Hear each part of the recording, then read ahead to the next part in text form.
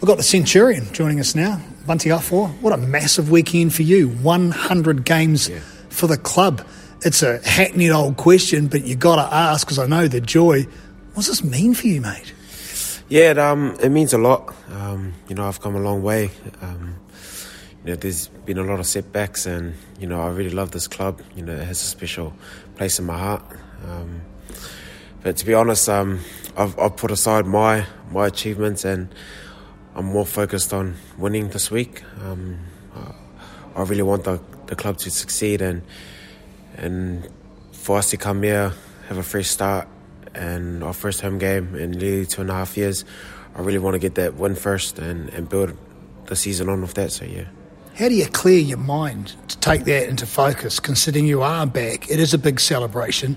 Your family, whom I believe is enormous, are going to be there en masse. How do you actually clear that and just focus?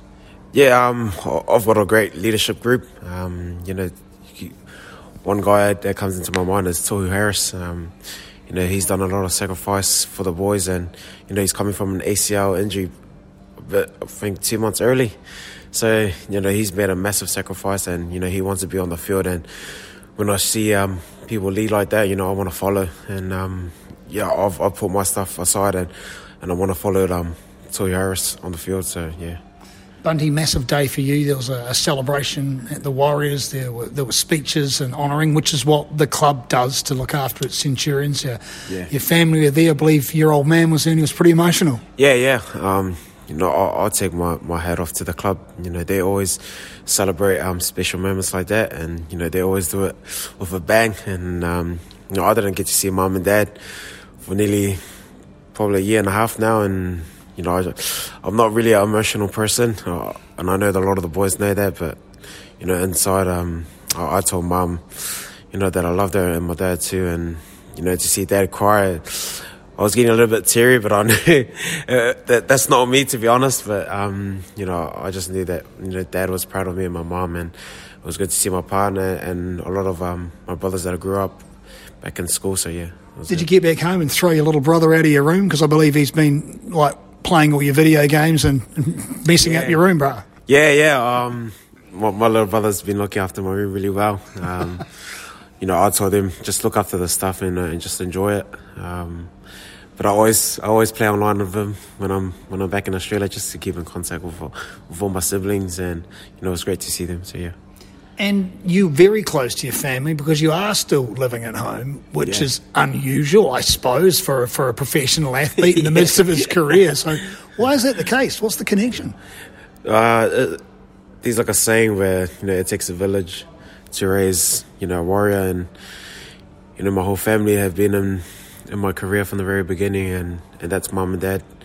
We're a real tight family, and we all want to see each other succeed in life, and I always look at my brothers and I try to be the right role model that they want me to be. And, if they really want to go into footy, I'm always there if they need help. But, if they go on a different pathway, I told them that I'll support whatever their decisions in life are, and I'll support them 100%. And yeah.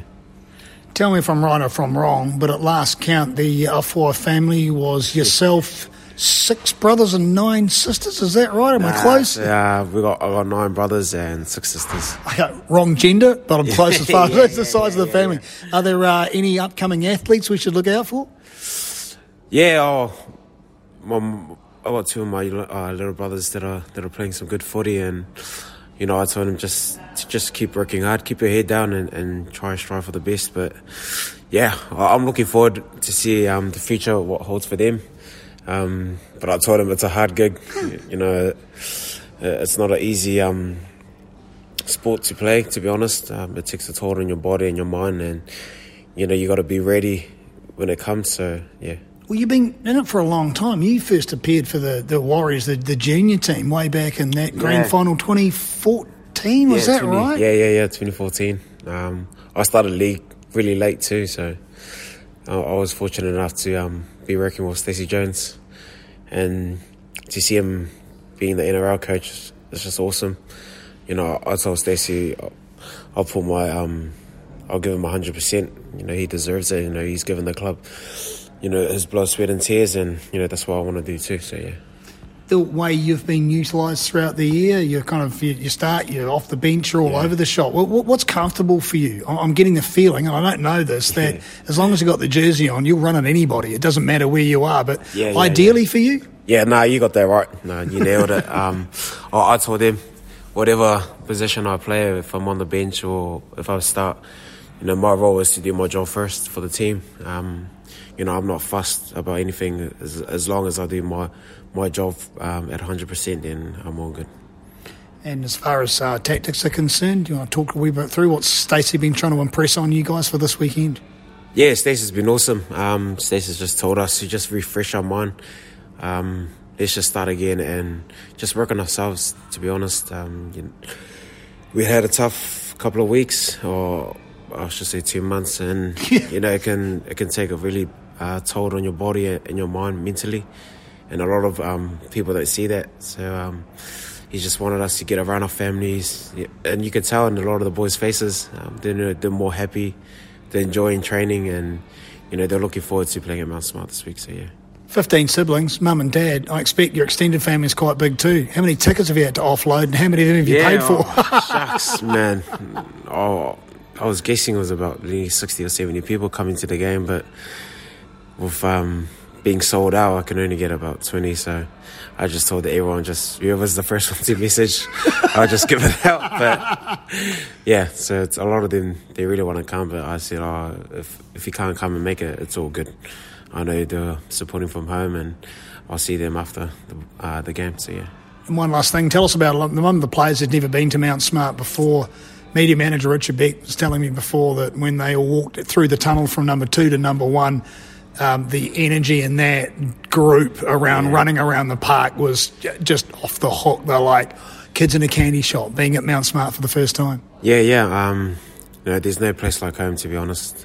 Even though they've never been there before. Yeah, they've never been there before. But you could tell from the very beginning when they stepped onto Mount Smart, they felt like home.